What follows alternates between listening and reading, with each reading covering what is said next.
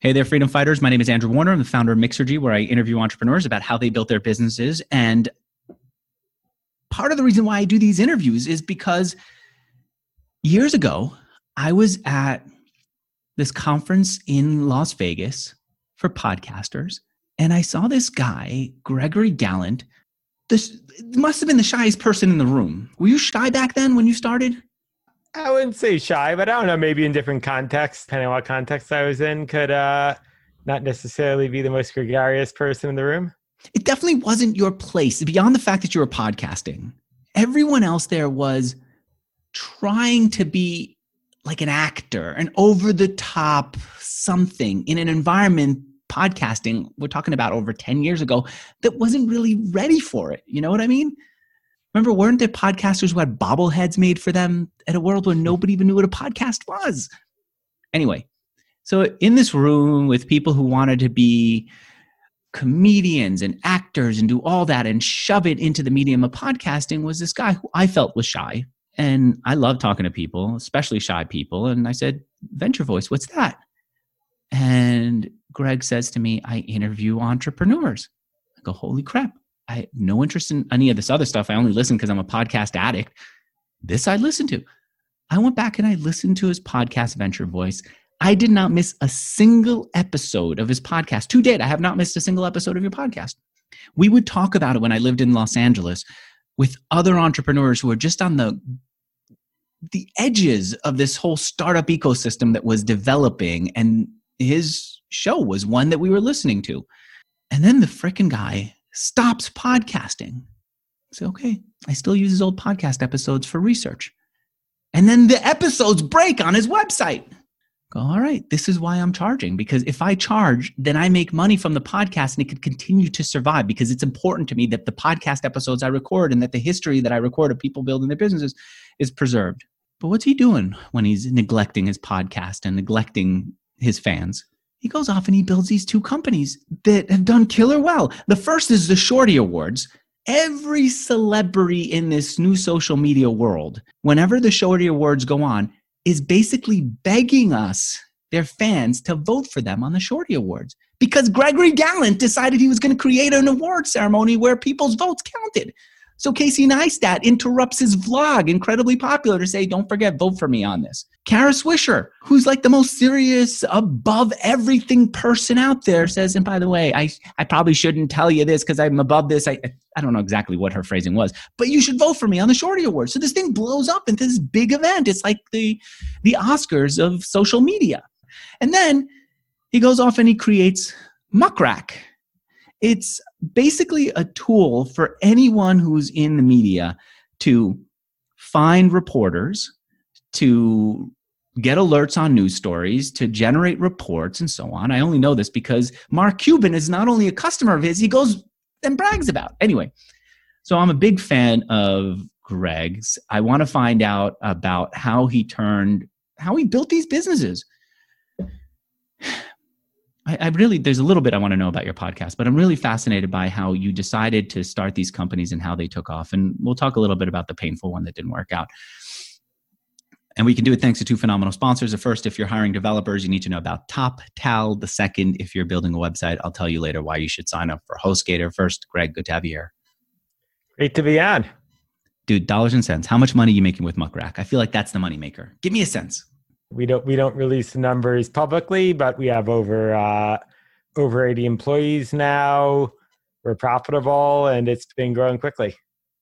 Fair to say over $6 million a year in revenue? Yeah, that's fair to say. Okay. I get a sense based on the number of people that are on the team. Shorty Awards, is that a moneymaker or is that just a big celebrity thing? Yeah, that's also it's something that we run out of passion, but it's a sustainable business. We have 5 people who work on it year round, and it's done well every year we've ran it. But not a profitable business. It's profitable, but not a hugely it's not like a software business where it throws off, where it has that same profit potential. But to make something sustainable, you have to make a profit. What got you into podcasting?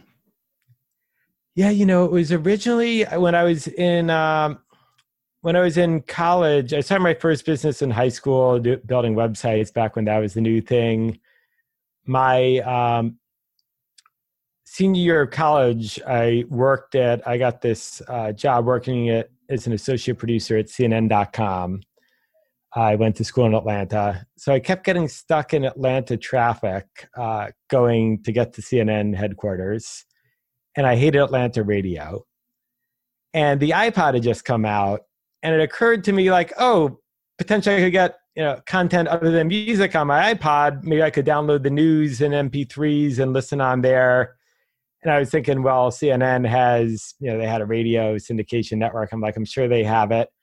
So at first podcasting wasn't a thing yet. I was just thinking like, could I get MP3s about, the news or just any kind of content for MP3s and sync it to my iPod? And I started researching around. At the time, it was considered RSS feeds with enclosures was the original hot name of podcasting, what became podcasting. And the idea was RSS feeds existed for news. You'd have an enclosure file, meaning it would link to the MP3. And then you could have a podcatcher, as they called them, and that would download it and then sync it to iTunes, which didn't yet have anything like this built in. So I thought that was just such an interesting idea that it could create this really compelling alternative to radio. And then as I was looking at it more, I saw there were just a couple mentions back then of podcasting. And so many people now, it surprises me that they don't know that the name podcasting comes from the iPod. My wife didn't know that until a few days ago. I just assumed that they all knew it, but I think we assumed that everybody knew what podcasting was back then. But really until recently, maybe until Serial, most of the world had no clue what podcasting is. And you know what? I wouldn't be surprised if today still most of the world doesn't know what podcasting is. Well said. Yeah. And I come, even a lot of people who love podcasts now, I tell them I started in 2005 and they're shocked. They're like, it existed back then. They feel like it was just invented 5 years ago. Right. We're talking about before the iPhone existed. For me, it was, I discovered podcasting as a listener because there was this guy on Engadget who was somehow kicked off of Engadget and his whole trace of him being on the site was removed. But he was such a geek. He said, here's how geeks run. And he showed like this watch for tracking how you run. I thought, I didn't know you could do that, where you run, how fast you run, and put it on a computer so you can analyze it. And then here's how you can get podcasts on an MP3 device. I think he didn't even have an iPod. And I thought, wait, you could do that? And I started downloading a few, and then I would save them because you never know if they go away or something. I don't know why I thought I would re-listen to them, but they felt so precious. And then I encouraged my sister and her boyfriend, who were both, they were into comedy. He was a comedian. And I encouraged them to create a podcast, and they actually did it because they were also Howard Stern fans like me. I used to listen to talk radio as a kid a lot. Rush Limbaugh, Howard Stern, anyone if they had it, Bob Grant. And I encouraged them to do it. He was a fan of talk radio. He did it. And then the thing kind of took off. That's why I ended up in Las Vegas at that podcast conference. So you were listening, you saw it emerge. What made you say, I think I should be interviewing people on it?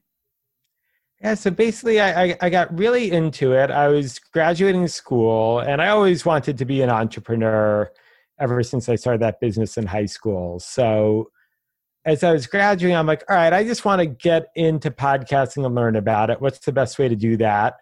Let me try starting a podcast. And then I thought to myself, well, what should the topic be? And having been an entrepreneur, I also spent the summer working at a venture firm.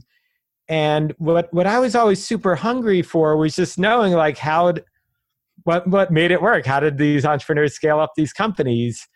And at the time, it's easy to take for granted now that you can get all this content thanks to people like yourself and entrepreneurs writing blog posts about themselves and VCs blogging and all that.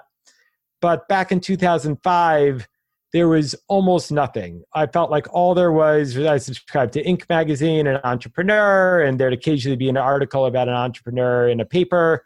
But it was always a 500-word article, and it would be like, hey, Andrew started this business. Then one paragraph later, it's now got 10,000 employees. And I was like, wait, what'd they do between like starting the business and even hiring their first employee and getting to 10? And like, I was so hungry for that information. And it just wasn't anywhere public on the web at the time. So I thought like, hey, that could be a really cool show if we were just interviewing these entrepreneurs about how they got started. And I just thought, worst comes to worst, I just want to do that myself. So it'll be some fun interviews to do.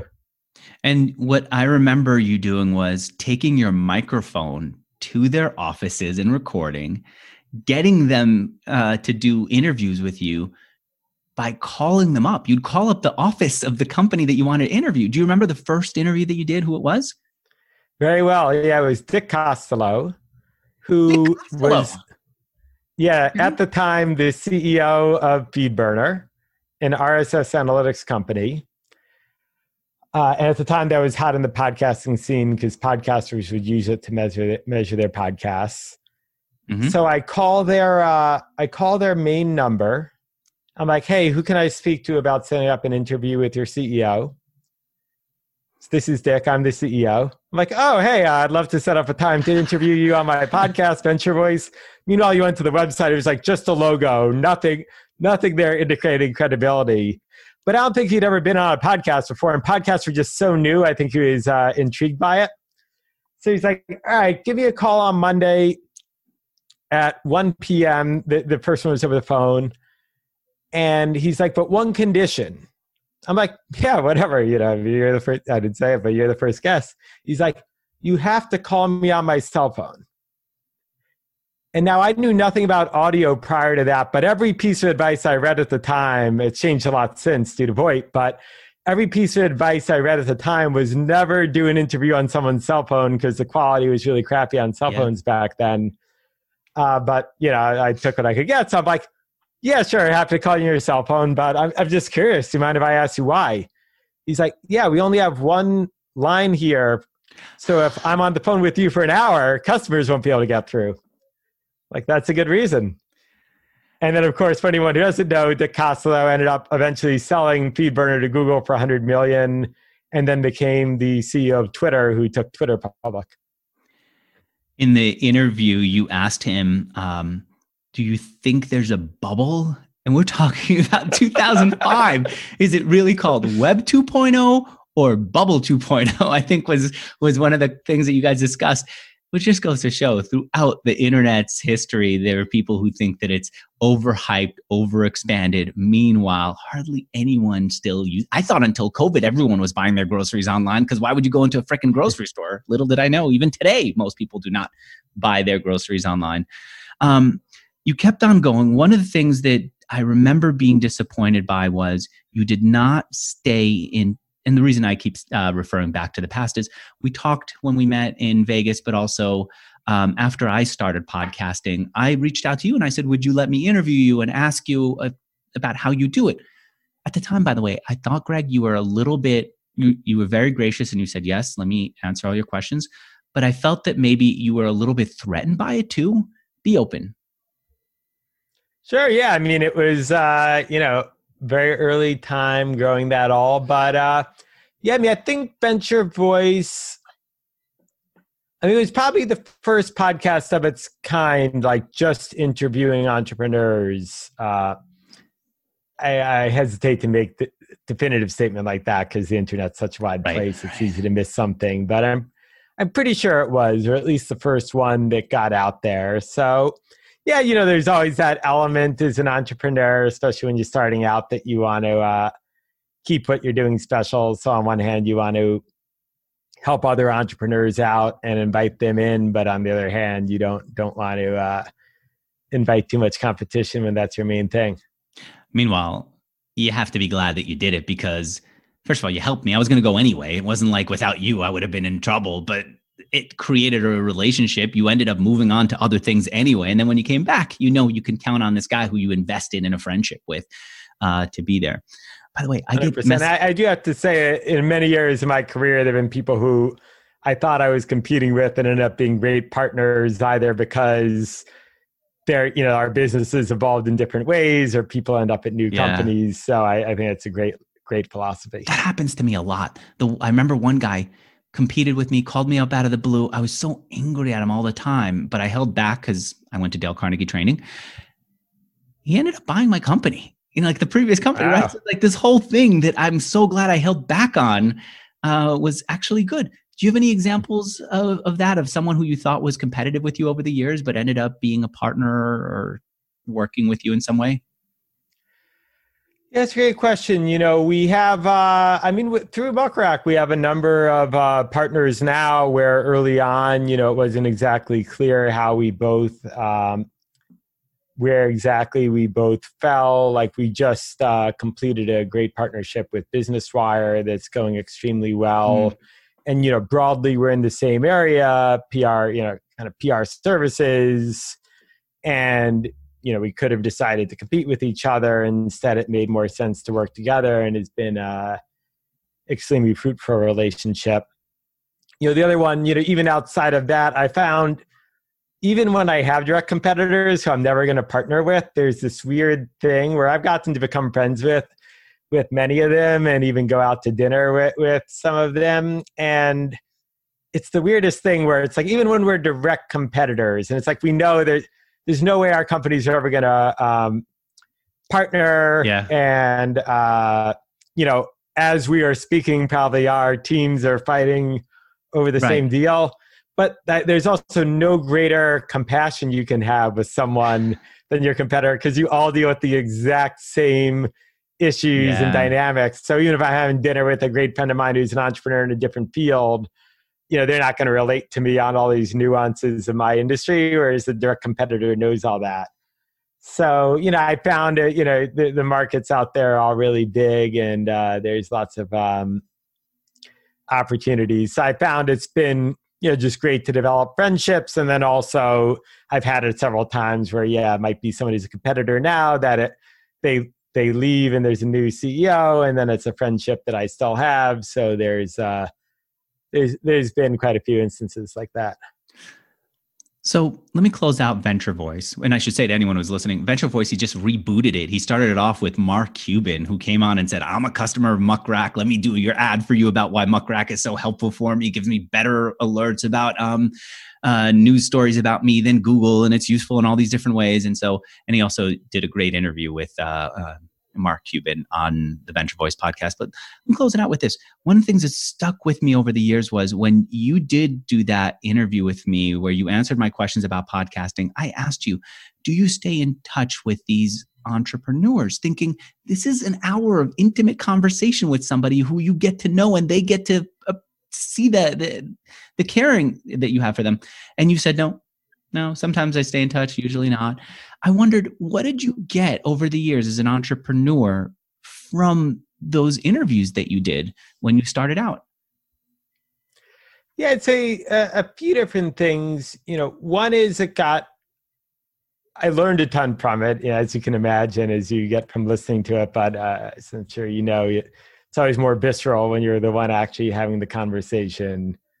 That said, there were plenty of things I didn't learn from it. One funny irony I noticed was many of them told me the thing that the most fatal mistake you can make in a company is being too early to market, or in a tech company at least. And I remember there was this part of me, it's probably because I was younger, I was like, yeah, old man, but I'm sure I'm just going to make it work. And sure enough, I was just too early to podcasting back in 2005 for some of the things I was trying to do. Sorry, we'll get to that. I actually want to get into that. But yeah, what was it that you got that was helpful then? Yeah, so what was helpful, it was definitely great for networking. Met lots of great people. Some of them I did stay in touch with and created some great relationships out of. Meeting listeners like yourself, many of them I ended up getting, building relationships that have lasted me till today.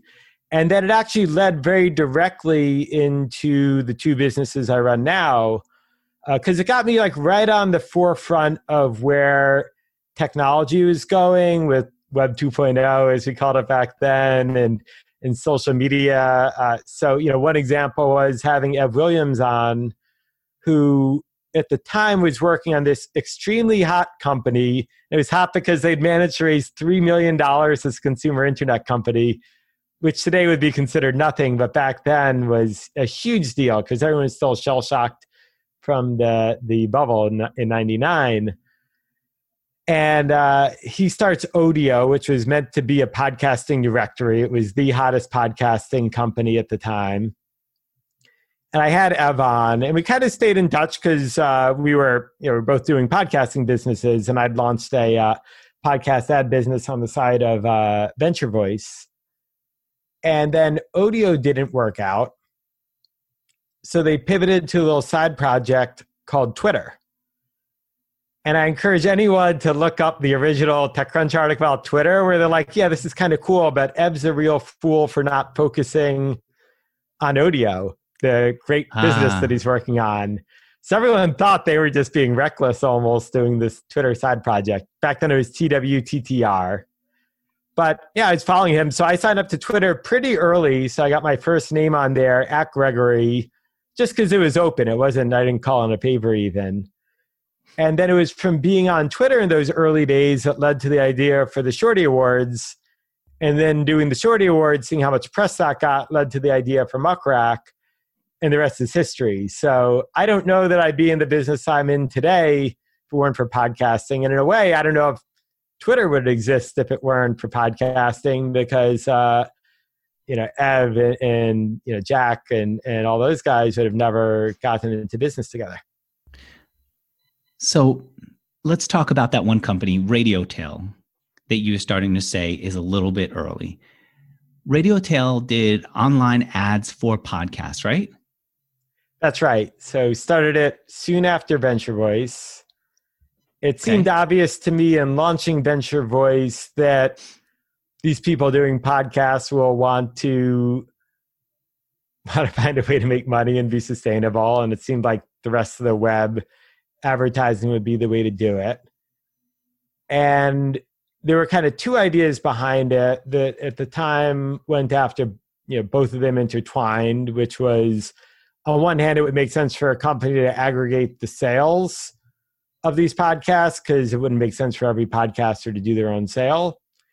And two, that the ad should be inserted dynamically.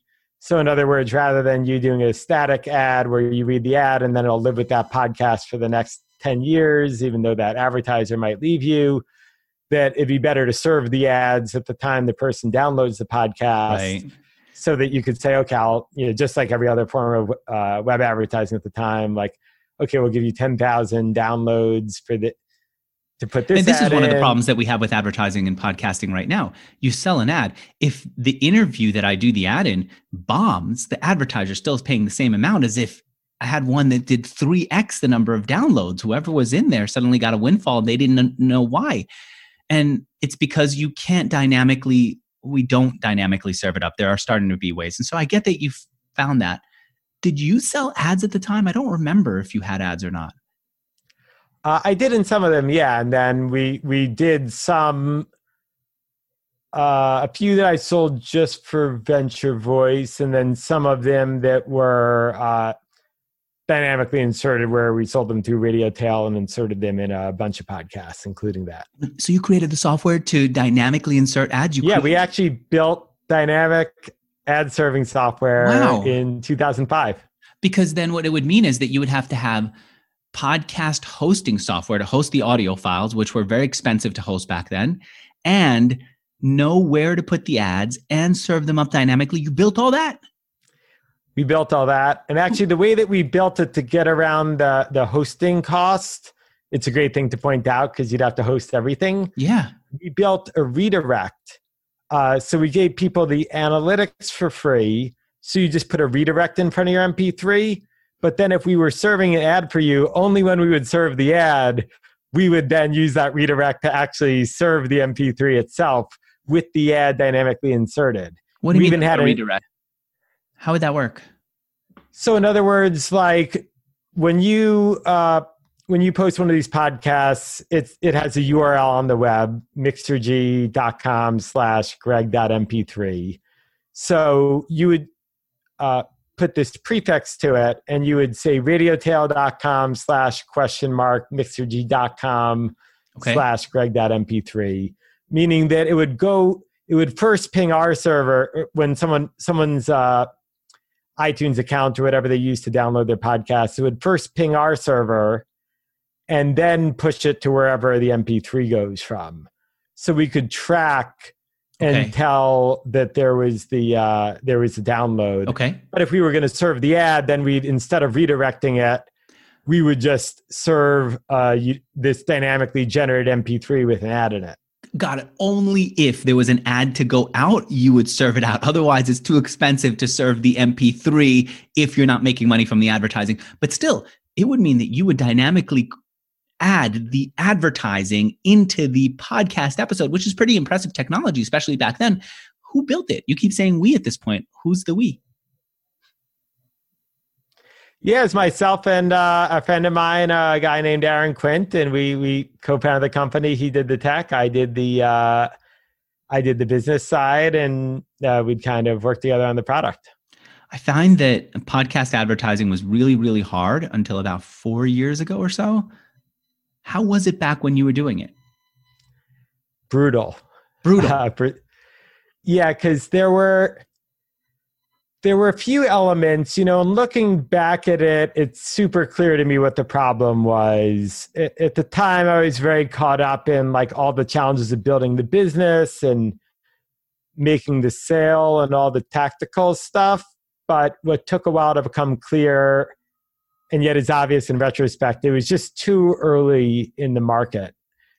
And, now it's like, if you tell me about a podcast when we're out to drinks, I can just pull it up on my iPhone and be listening to it 10 seconds later as I'm walking away from the bar.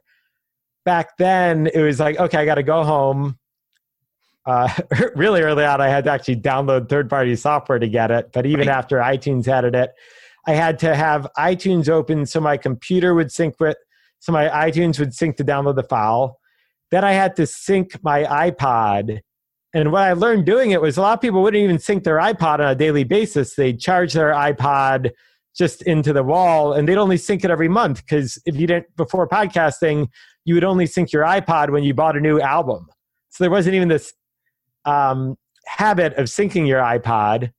And then even syncing the iPod, it wouldn't work that well. So a lot of times I would leave my own home and then realize that the sync didn't work and be disappointed that all my podcasts weren't loaded on my iPod. And I'm a pretty technically savvy guy.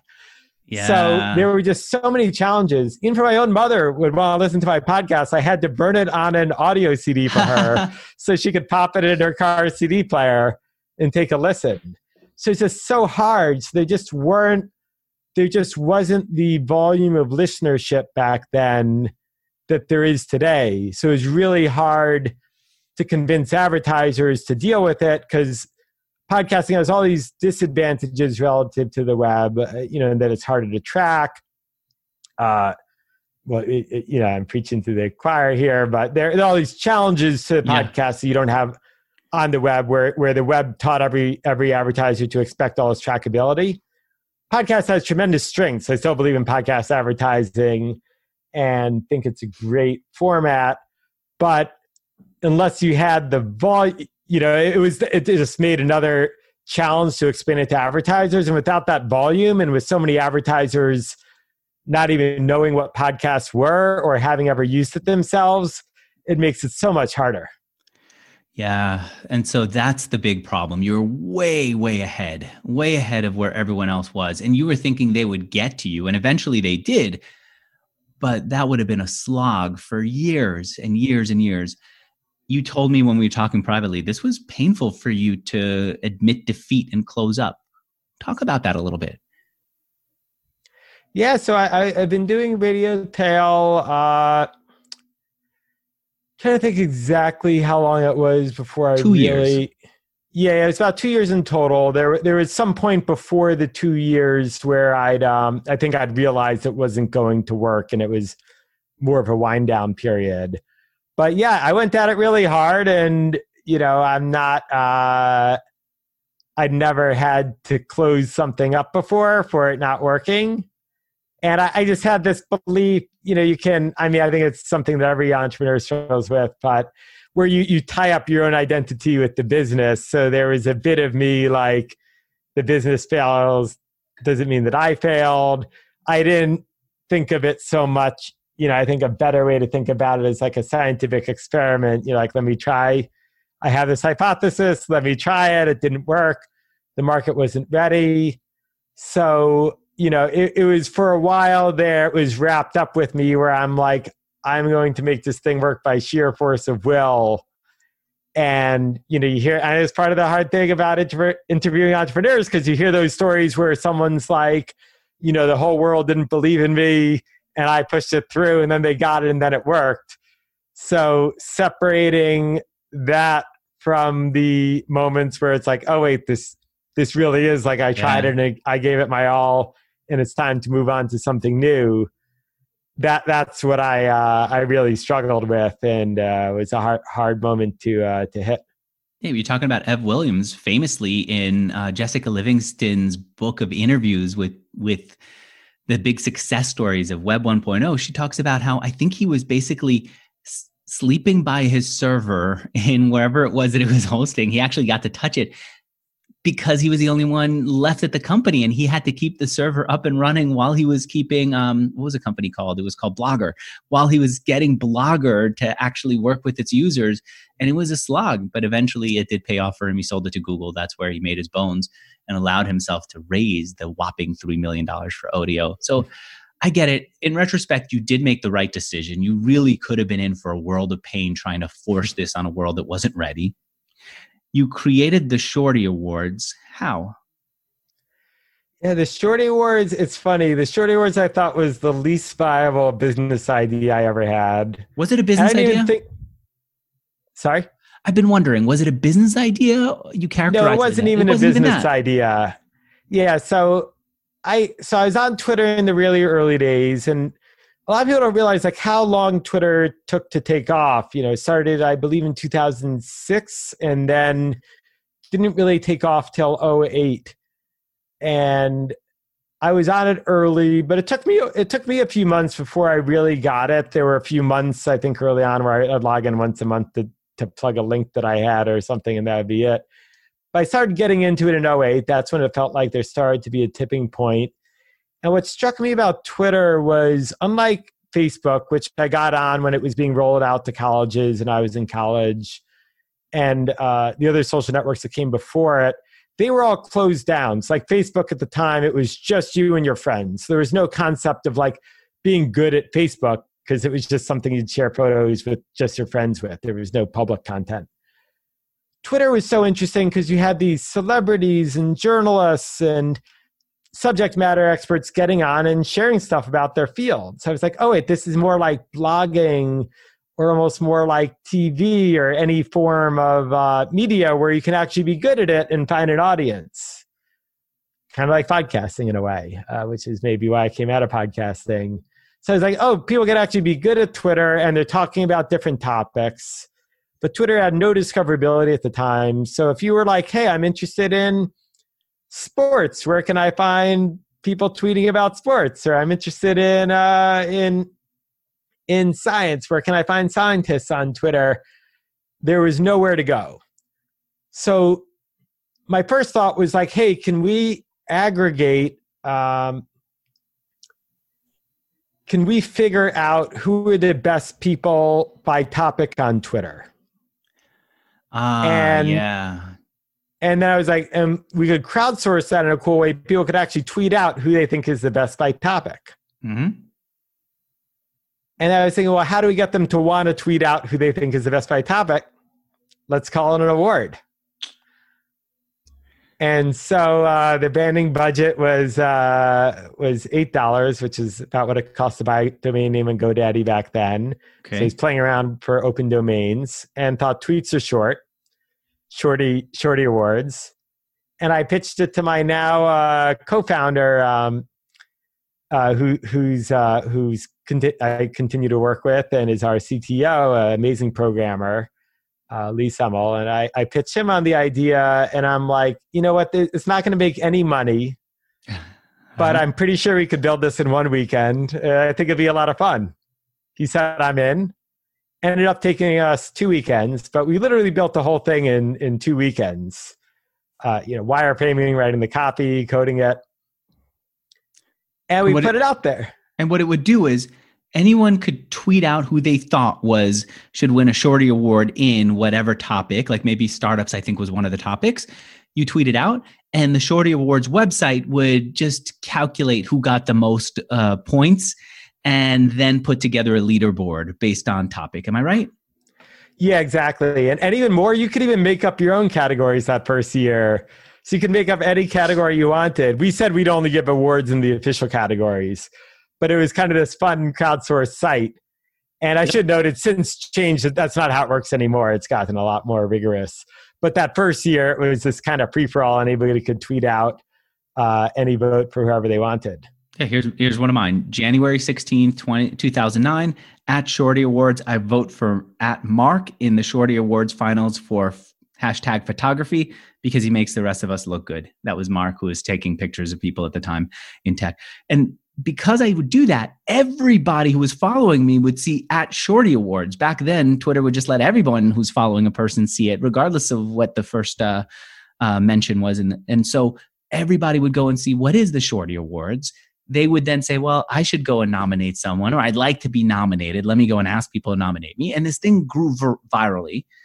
And then the next step was live. How? Yeah, so when we put up the website, we made no promises that there would be an in-person event.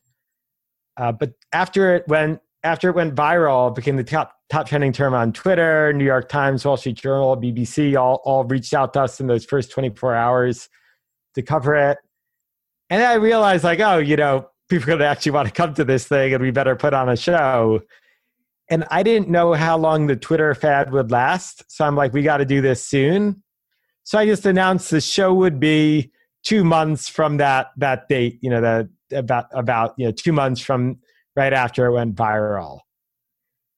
And looking back at it now, it just seems insane to do that because I know how long it takes to plan an event. But we just said, yeah, it'll be in 2 months. We didn't know any better. I've never worked so hard in my life, Andrew. I called everybody I knew. So, when it went viral, we didn't have sponsors. We didn't have a venue. We didn't have a host. It was just a website. And so I managed to get the Knight Foundation and Pepsi to sponsor it that first year. The venue we used, I did the whole deal on a handshake. No contract, no insurance requirement, just a handshake with the venue owner. And again, looking back at it now, knowing that we signed 30-page contracts with venues and well, at least we did before the pandemic, and we'd sign 30-page contract with venues and do extensive insurance. It just seems insane to me that I just did it on a handshake, but I didn't know any better. What was the venue? That's what we did. And where did you do first year, and we also it was called Galapagos Art Space in Dumbo, Brooklyn, which is right down under the Manhattan Bridge overpass. And at the time, now it's a really hot area, and there's always people taking photos there. But at the time, it was just when it was starting to turn around. Oh, and I also got MC Hammer to come that first year by direct messaging him, as well as Gary Vaynerchuk, who is just a hot, up-and-coming blogger at the time. And the reason that you got MC Hammer is MC Hammer was interested in technology. He was interested in, I think, investing in technology. He was part of the whole TechCrunch world. And so by reaching out, you were able to get a response. Let me ask you this.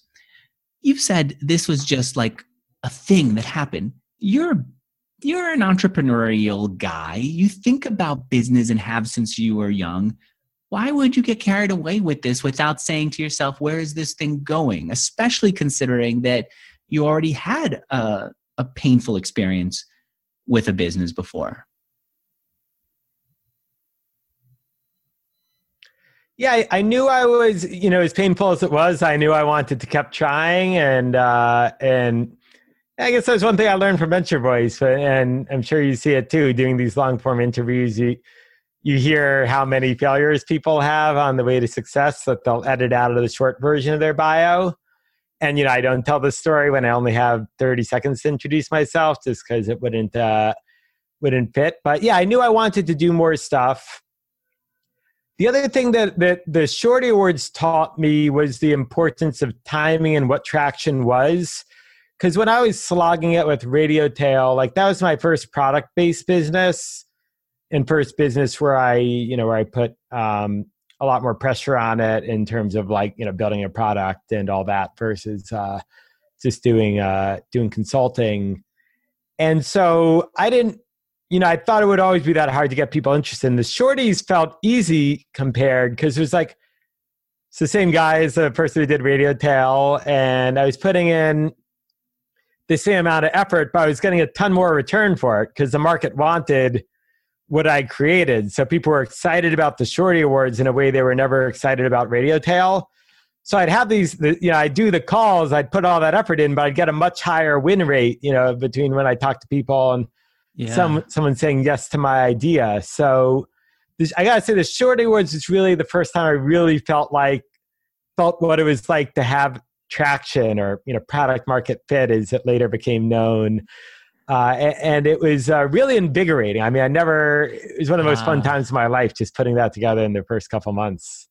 All right, that kind of feeds into my first sponsor. Paul Graham, October 2020, put up an essay called Early Work. I actually had my iPad read it to me while I was making myself some lunch. And then when it accidentally started repeating it, I said, I want to hear it again. I didn't stop it. It was so meaningful. He says, look, one of the biggest things holding people back from doing great work is fear of making something lame. Fear of making something lame. And this fear is not an irrational one. Many great projects go through a stage early on where they don't seem very impressive, even to their creators. You have to push through the stage to reach the great work that lies beyond. But many people don't. Most people don't even reach the stage of making something they're embarrassed by, let alone continue past it. They're too frightened to even start. And then he goes through in this essay about all the different ways that you can get past it without compromising your good taste and your sensibility. How can you create something lame? And he says one of them is just make it a hobby or do it as a way of expressing your curiosity.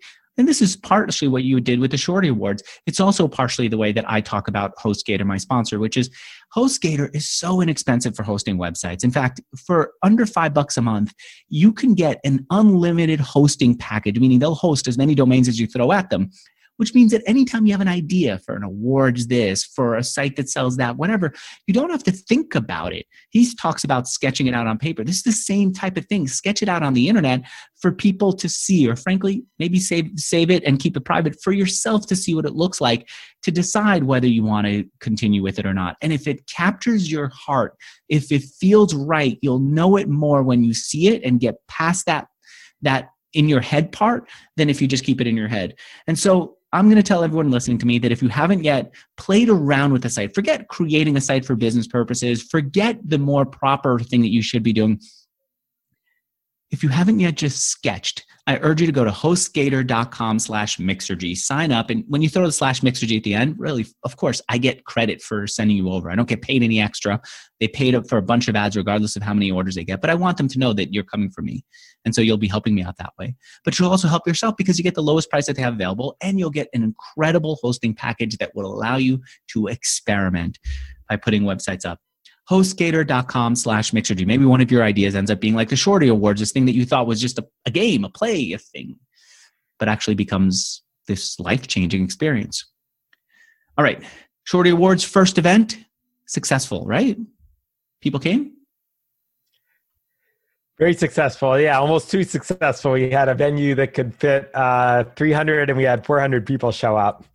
So it was actually it was very successful. It was a little bit of a mess because there were very important people who couldn't even get to the door because we didn't have that level of organization the first year. Do you remember who was the one you complained about?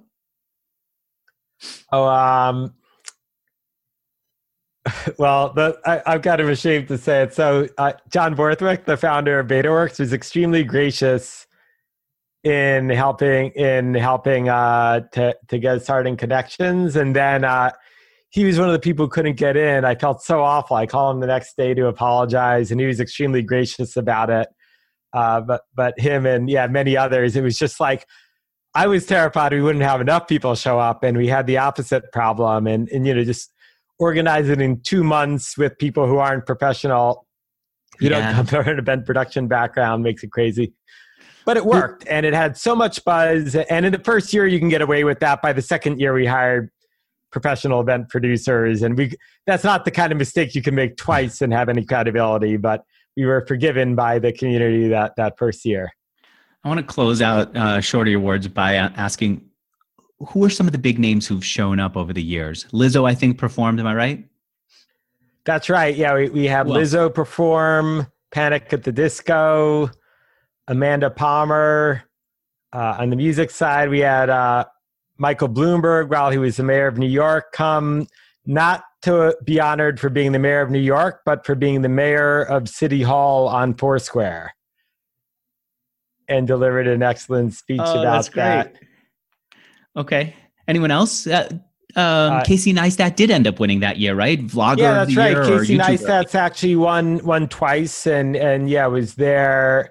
I think he's been to 3 of them for winning twice, and then he's also been a presenter other years.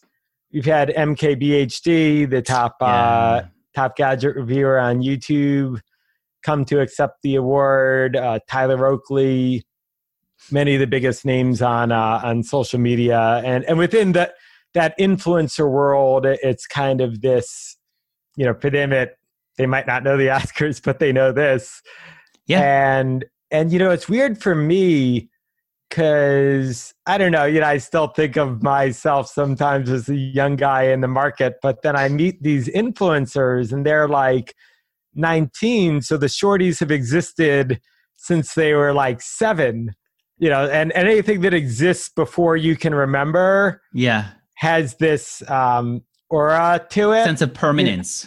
Yeah. So like if you met someone who was 100 years old and was involved in the first Oscars that took place 80 plus years ago, you'd be like, oh my God. So it's I think there's like this weird dynamic for these 19-year-olds who are like, someone started the Shorty Awards. Like you don't even think about the fact that a human being started an award show. It just always existed. Yeah, like the Nobel Prize or the Oscars. You don't think of them as like Microsoft. Like, oh yeah, of course, Bill Gates started Microsoft. But you know what's interesting about the Shorty Awards? The way that you, obviously everything we've talked about is interesting, but what's maybe more impressive than all that is how relevant you kept it. You started out with a name that almost limited you to Twitter, but as social media stardom expanded beyond Twitter, you were able to keep up with that. And more importantly, as the people who would have been popular back when you started aged and newer people came in who would have every reason to say, I reject the older generation. I reject the Twitter generation. I'm whatever is the new thing. You managed to keep up. And part of it is because you ask people to vote and the reputation that you've had from the history of other people who've asked to vote, you get new people who then go and promote it to their audience, which then brings in a younger, right? MKBHD is bringing in a newer audience than whoever won the first one. Am I right? 100%. Yeah, I think that's a great point. It's this big pressure to constantly reinvent it because the medium we honor always changes. I would always think like the Oscars haven't really had to do much since they added sound to movies, and it's been kind of a continuous stream. But for our medium, yeah, it's always changing. So you have to keep integrating these new communities into it and changing the categories. Why didn't the Webbies do it? You did it. Why didn't the Webbies do it? The Webbies was the award ceremony for a long time. They didn't keep their cool. Why not? You're in the space. Yeah, I think, the Shorties were always about honoring. We started with honoring individuals, like honoring the actual creators on these social platforms.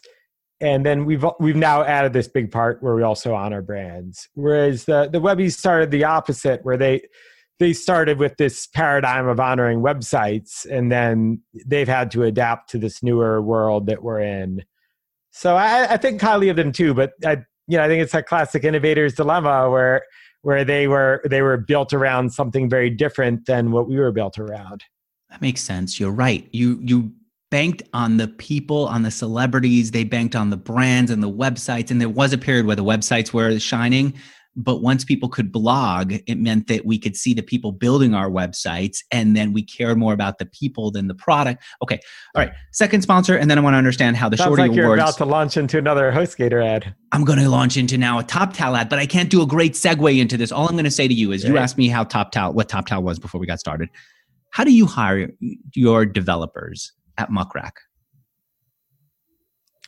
Through hook or crook, we'll find them any way we can. All right, I'm going to give you another little technique to add to your repertoire. Keep all the things that are working, but when you have this one position that's hard to fill, that you're urgently needing to fill, go to toptal.com/Mixergy, hit the button, or ask your CTO to hit the button and schedule a call with TopTal. What they have is a network of some of the best developers in the market. In some spaces, they have got all the best developers, all the leaders in their network available to work with you. And the reason that I say go to them is challenge them. Say, we've got this big project. I don't know how we could do it. We don't believe that you can do it. But let's see what they come back to you with. What they will often do is go and find within their network of people who've been pre-screened, pre-vetted, pre-tested, pre-everything, people who've done the project that is new to you, that is urgent to you. They've done it before, sometimes several times before, and they will put one or two people like that in front of you, Greg, or in front of your CTO. You do a Zoom like I'm doing with you. If you like the person, you can hire them, often get started within days. If you don't, you've lost nothing. It's not like you're paying for even an ad. You're just asking them to go prove that they could do this. I've had people do this, Greg, who have huge networks who say, I'd rather have the speed. I'd rather have the expertise. And they go to TopTal. I shouldn't say people. I should be specific. We're talking Heaton Shaw. We're talking Neil Patel. We're talking several people who I've interviewed here who've gone on the record and said, dude, I'm not getting paid by TopTal. I've hired from TopTal. They're that good. I'm not telling you can hire. I'm saying add them to your repertoire and talk to them. If you do, you'll be blown away. If you don't, I'm always here. Andrew at Mixergy.com. Say, Andrew, you lied to me. I'm going to say that because I know most people who are going to listen to this are going to thank me for introducing them to TopTal. And if you use this URL, Greg, even you, I know you're incredibly wealthy, but I also know that you still care about money. You're going to save a lot because if you go to toptal.com/Mixergy, you'll get 80 hours of developer credit when you pay for your first 80 hours in addition to the no risk trial period. By the way, I keep my camera on to see, is this resonating with my guests or not? I'm watching you smile as I'm saying this. And it's like, it's making me want to laugh as I'm talking. This did sound a little bit like one of those infomercial promotions. It's like, I did the ad well, but I also came across a little bit like those infomercial guys that we used to watch as kids. I'm assuming you watched them and liked them as a kid. Did you? I wouldn't say I liked the infomercials, but I was always intrigued by them. I couldn't, sometimes hard to look away. Yeah. How do you do it? I want to know how to be a good salesperson. I was super shy. All right. Muckrack happened because of something you noticed at the Shorty Awards. What was that? Yeah, so that was, another thing about it was funny when I was doing the podcast stuff, I was always struggling to get press. And I got some press, but it was extremely hard. With the Shorty Awards, it was the opposite. So in those first 24 hours, New York Times, Wall Street Journal, BBC, all caught us up wanting to cover it. And we had a lot of amazing journalists just come there and check it out. We had Brian Stelter there, who now has his own show on CNN, and all these journalists who were just kind of at the avant-garde of using social. So I saw there was this kind of huge interest in Twitter and social media by journalists. And yet there was no way to find them all. And it just struck me like, if you cared about any publication, why wouldn't you want to know what all the journalists on it have to say? So, if you're interested in the New York Times, when you want to see all the tweets from the people who write the New York Times, because, it's the New York Times itself, aside from just a bunch of people writing it, or Wall Street Journal or Wired Magazine or any other outlet. So I had this idea that you could, and this was before Twitter lists even existed or before there was any way to curate Twitter and social. So I had this idea, like, what if we just had a site that would just show you all the journalists on Twitter in one place and show you all their tweets and organize them by publication? That was the original idea. Again, it was like, I bet you we could build this in a week. So I thought it was a week project, not a weekend project. Ended up taking 2 weeks rather than 1 week, but it was just like, let's just build it. And my philosophy by this point is one of the lessons I learned from Radio Tail. Radio Tail, I spent a lot of time really planning it out before launching and researching it and building financial models. And then the Shorty Awards is this weekend project that it took off. So I was like, if you can build something fast, there's no sense doing a bunch of analysis. If you have a business idea where you have to sign a lease and invest $1 million, yeah, you better do your business plan and and make sure the numbers work and do research. But you can build it in a couple of weeks, then like why bother researching? Because if it doesn't work, you're just out a couple of weeks. So that was my philosophy at the time. I mean, still would be if I had the bandwidth to be launching more businesses. And I just figured like, okay, let's just get it out there. So built it in 2 weeks, put it out there. And it became very popular with journalists. Like the day after launching it, I had, I remember David Carr at the time, like was one of the top media writers. He sadly since passed away, but he wrote The Media Equation in New York Times, like absolute legend in journalism circles. And he emails me the day after, like subject line, David Carr, can you add me to Muck Rack? And we had over that year, I learned later that the New York Times even linked to it in their internal intranet. So their own journalists could find their colleagues on social media. Wow. It was just all you were doing was finding journalists, organizing them by category, and showing their tweets. That was the original iteration. Yeah. That was it. So that you could find a journalist who's writing about a topic you care about and see what they've said about them. Were you making it easy for your users to contact journalists, or was it just a database of what they tweeted out? Just what they tweeted. We made it easy to follow them on Twitter. Okay. But that was it at the time. Follow them on Twitter and find, I think, and we quickly added find their other social profiles too, if it was publicly linked. Today, it's like so much. Now it's like, it's your ideal CRM. There's a page that says everything about them. And on the right side, from what I remember, there's a phone number, an email address. It's like truly research on the person and easy connection with them. Exactly. It's come a long way since the beginning, but it was that first iteration that we saw there was this resonance with journalists. They loved it because they wanted to, get more, attention for their personal brand out there on the web. And then being in New York around lots of PR people and kind of knowing that community, I talked to PR people or very PR savvy entrepreneurs, and they would just be like, I love Muck Rack. I use it to figure out who to pitch. I was like, you guys don't have software that does that already? And like, no, none of our software does that. So I was like, after, there's some twists and turns in there, but after a little while of operating Muck Rack, I realized like, oh, there's this, they're already using us for this business application and we weren't charging them for it and we didn't build it with that use case in mind. So you thought like, hey, we actually want to support that use case. There's a ton of pro tools we could build to find the right journalists, like a search engine to find the journalists, what they write about and what they tweet about. And then there's this obvious SaaS business model for it. And I'd seen friends of mine who'd started SaaS companies, and I saw how powerful that was to have the recurring revenue. Because the Shorty Awards, I mean, it was profitable. In those first couple of years, it was great to actually have a business making a profit every year. But it was so stressful to make that profit because every year I'd have to sign a big venue contract, and then I'd have to sell my ass off to get the sponsorship. And if I weren't able to sell enough sponsorship, then I'd be on personally liable, or at least the business would be liable for which I took personally, would be liable for all the costs. So it was super stressful every year, even when it made a profit. And I looked at these SaaS companies. I'm like, oh wait, you just know exactly how much money you're going to get next month, or at least you can predict it, within a few percentage points. And then you can feel really good about hiring people and taking on overhead because you can predict your revenue. So I'm like, okay, we solve a business problem and we could have a SaaS business model to solve it. So let's go.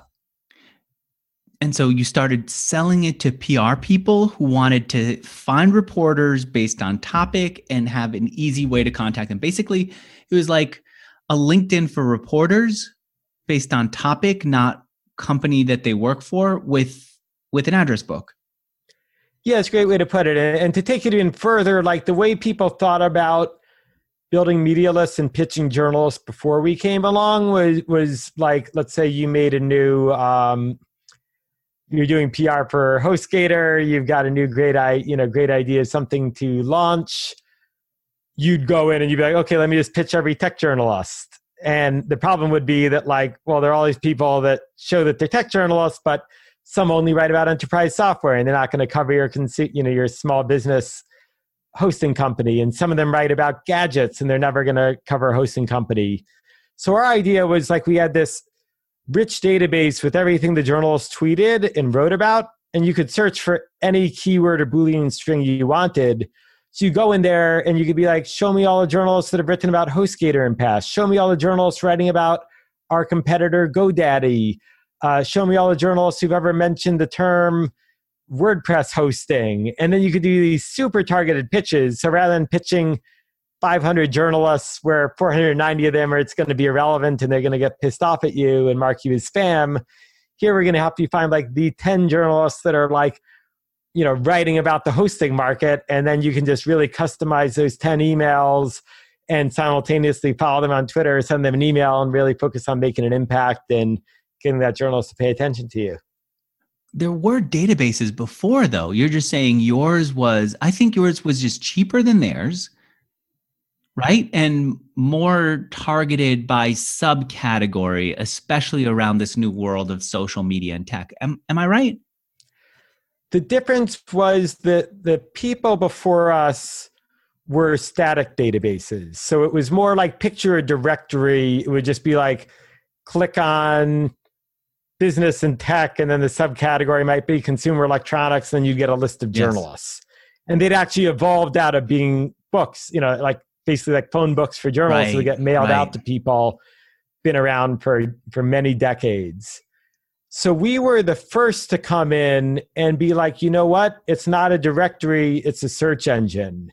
And you can search for any keyword you want, and because of that, build extremely targeted lists. So it ended up being much more about the power, about just approaching it as like a search engine as opposed to directory than it was about price. You also, from what I saw, you started out with, I think the first product was a press release. People could submit their press release, type it into your box, right? Pay you by PayPal, like that's $50. Right. Yeah, so this was actually a little known part of the story where before we started the SaaS product, we just had this idea. My co-founder always brags that it was the best ratio of code to revenue, because he wrote it in, I forget how many lines of code, like 50 lines of code or something like that. And it made us thousands of dollars, where it was called the one-line press release. And the idea was that you'd write your press release up to 130 characters. We charged $1 per character. Minimum 50. So it incentivized you to be brief. Yep. And then it would get tweeted out from @Muckrack, and then also featured on the right-hand side of the site, because that would be, the journalists would see it there. So that's a great piece of research. That was our first business model with Muckrack. And then we made a few grand off of that. And then it was after that we saw like, okay, there's probably a bigger opportunity. We saw that was a lot of fun, but probably wouldn't be too scalable. So we saw that this idea of like providing people the research tool would be a much more scalable business and also lend itself better to a SaaS model. And this was you also calling up your customers. You realized your customers were people who are doing PR and saying, what else do you need? Am I right? It was constantly, what else do you need in order to do your job? 100%. Yeah. In fact, I remember we even invited it was funny, for a while, we just would let those one-line press releases go and never analyzed it. And then one day I threw it into Excel and did a pivot table and found like there was one PR agency that had paid us a couple grand over the year, over the course of a year in those one-line press releases.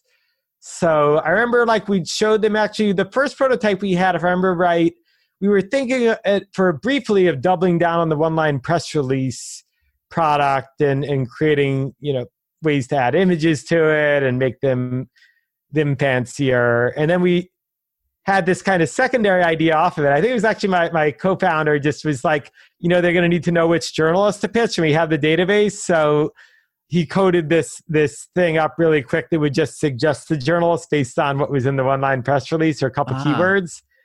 And then I remember we showed that workflow to people, and it was like that last step of like, here are the journalists to pitch. Like their eyes lit up and like, oh, you can find, how'd you figure out who those journalists were? Like the Twitter data. So like we could tell there was a lot more excitement around finding the right journalists than there was on posting the one-line press release or making that better. And then that actually caused us to hone in a lot more on finding on that whole idea of finding the right journals to pitch. What do you guys charge now? I think it's an enterprise product, right? Where I can't just go to the site, sign up on my own, right? That's right. Yeah, it's an enterprise product. It all goes through the sales team. It's thousands a month, and thousands per year, and can scale up to the six figures depending on how big the organization is, how many users they have, et cetera. All right, I want to close that out with it. And I'm assuming, by the way, because this business grew so much, you couldn't focus on the podcast. You had to focus on the business. Am I right? Is that why you left it? Yeah, that's what happened. I love doing Venture Voice. It was so much fun to interview the people. I really identified with the listeners, and getting good feedback from the listeners was a super, super positive cycle. But yeah, the Shorty words were taken off. Muck Rack was taken off. We bootstrapped both the businesses, so they were a lot of work. I mean, it was, for several years, 2 or 3 of us doing everything. And, I was balancing the books, I was doing the sales, writing the purchase orders, getting our, making sure we had the right insurance, everything. So yeah, it was a ton of work, and I had to, and there were, years there was like, we'd make a profit, but it was a struggle to make a profit. So I just didn't have the free time. What was the part that you weren't prepared for, having done the interviews, having studied a business, having started a business at 14, the web design business? What's the part that when you got to, you said, all that practice and research and prep didn't prepare me for this? What was it? That's a good question. I would say 2 big things. One was with Radio Tail, it was that struggle of knowing when to keep going, knowing when to quit, to kind of diagnose, is it me or is it the business? And then the other big challenge I found was just building a team, learning how to hire people, manage people, lead people, especially because I never, outside of my experiences during college, I never worked for a corporation. So it wasn't like I was a manager or even had a manager as being a full-time employee. So I found that was actually one of the biggest struggles. And, there are a lot of good, I think there's lots of good advice from my interviews and lots of good books I can recommend on it, but there's such a large degree that when it comes to building a team, you just have to learn it the hard way. And what did anyone listening, hoping to find how did you learn it? Trial and error. Yeah, just bringing people on and learning how to manage them, kind of getting that feedback loop of, okay, what works, what doesn't work. I find it's also such a delicate thing because some of it relates to your own personality. So, there are many different kinds of leaders. That was actually one of my big takeaways from Venture Voice. I always thought I would discover that, entrepreneurs are extroverts or entrepreneurs are introverts or, this or that. Right. I found, as I'm sure you've seen on your podcast, such a huge range of personalities, even among the most successful entrepreneurs. So, there's that element to which you have to find the leadership style that matches your own personality. So there's that kind of journey of self-discovery along with learning to lead that isn't just a cookie cutter kind of thing.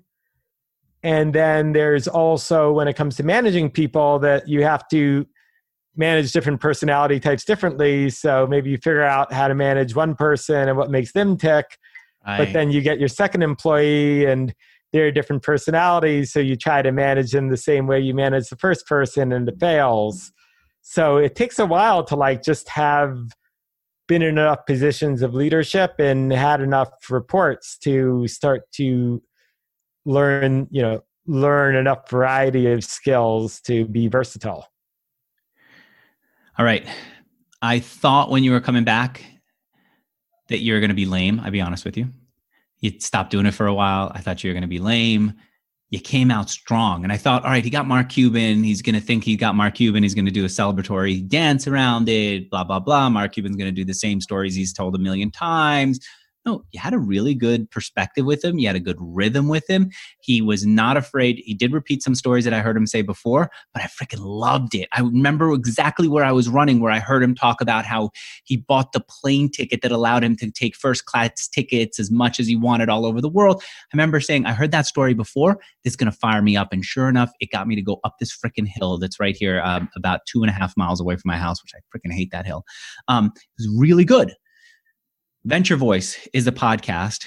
Even the older stuff is worth listening to. Reed Hastings was one of my it was my favorite. Going back in time, Reed Hastings was by far my favorite because you could see how he thought about his audience back then. You could see how Reed Hastings thought about creating LinkedIn and why. Reed Hoffman. Reed Hoffman. Who am I saying? Oh, yeah. Reed Hastings from Netflix. Thank you. Reed Hoffman.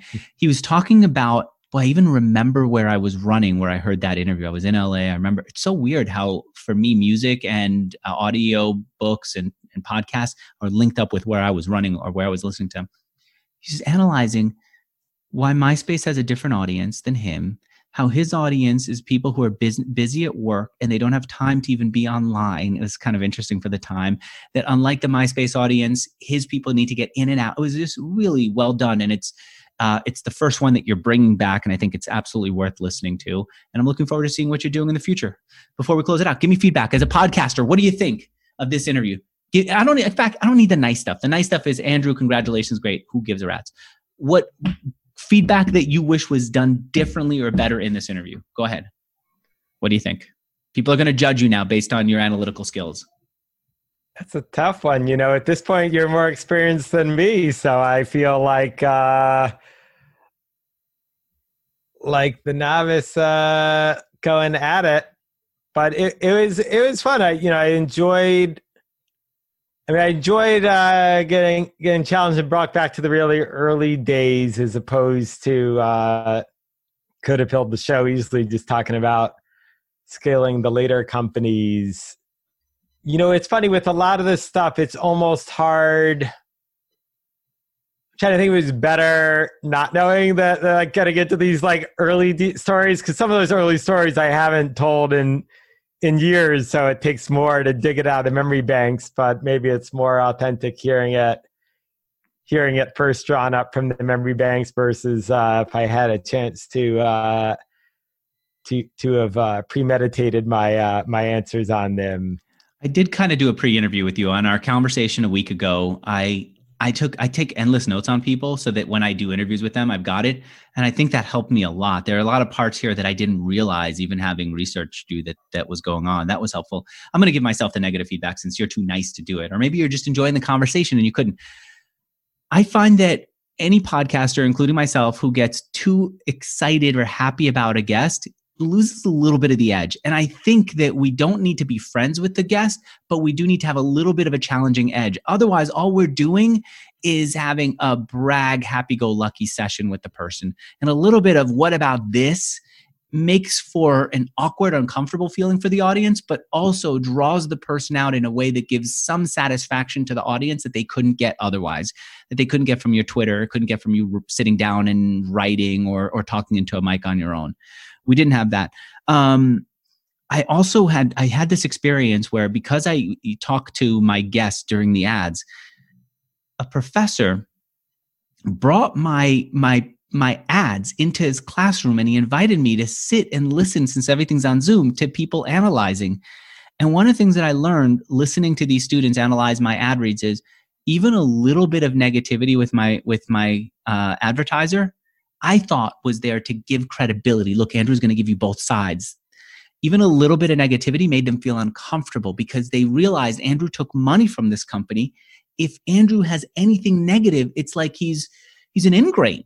Like, how do you take money from someone and then you say something negative about them? And every time that they said something negative that came out of my mouth, it was with this uncomfortable feeling about this. Like, why would Andrew treat the sponsor that way? It's okay to treat the guest that way, but the sponsor, and even me mentioning my pitch was like an infomercial, I realized I'm going a little bit too much into the negative territory around my sponsor, which I don't think the sponsors care. They trust me. The results are there for it, but I don't want to make the audience feel like I am disrespectful of somebody that that they're sitting back and seeing is a customer of mine. Because if you disrespect the customer who's paying you for an ad, why not disrespect the audience who's going to pay you for something? It's like spitting in someone's food after they served it up for you.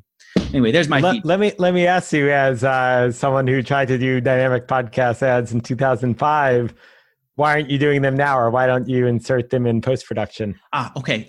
It's still a pain in the ass to serve up ads. And so that's the biggest one. The thing that I discovered also with podcast ads, if you try to play it if you try to compete with Facebook and Google on trackable ads served up to specific people, it's going to be too challenging and you're going to lose. Spotify has a chance of doing it, and even they're kind of challenged by it. But also you're missing the beauty, at least at this point in podcasting, of what works with podcast advertising. To understand it, you have to go back to, I interviewed the founder of Uggs. He sold these highly fashionable, all the celebrities were wearing his Uggs boots, and he loved Rush Limbaugh, I think. He definitely bought an ad from Rush Limbaugh. And I said, how'd the ads go? He says this one woman came in, older lady, comes in and asks for, I think, 5 different pairs of Uggs. When the salesman says why, because she doesn't seem like a typical Uggs customer, Rush Limbaugh said it, and so I'm going to go and buy all these Uggs boots. Super expensive boots, not her style. She's not the target market. She's buying it because Rush Limbaugh said it. There is a feeling that comes from the host that the sponsor is asking and buying and getting. And that, I think, is a special part of podcast advertising.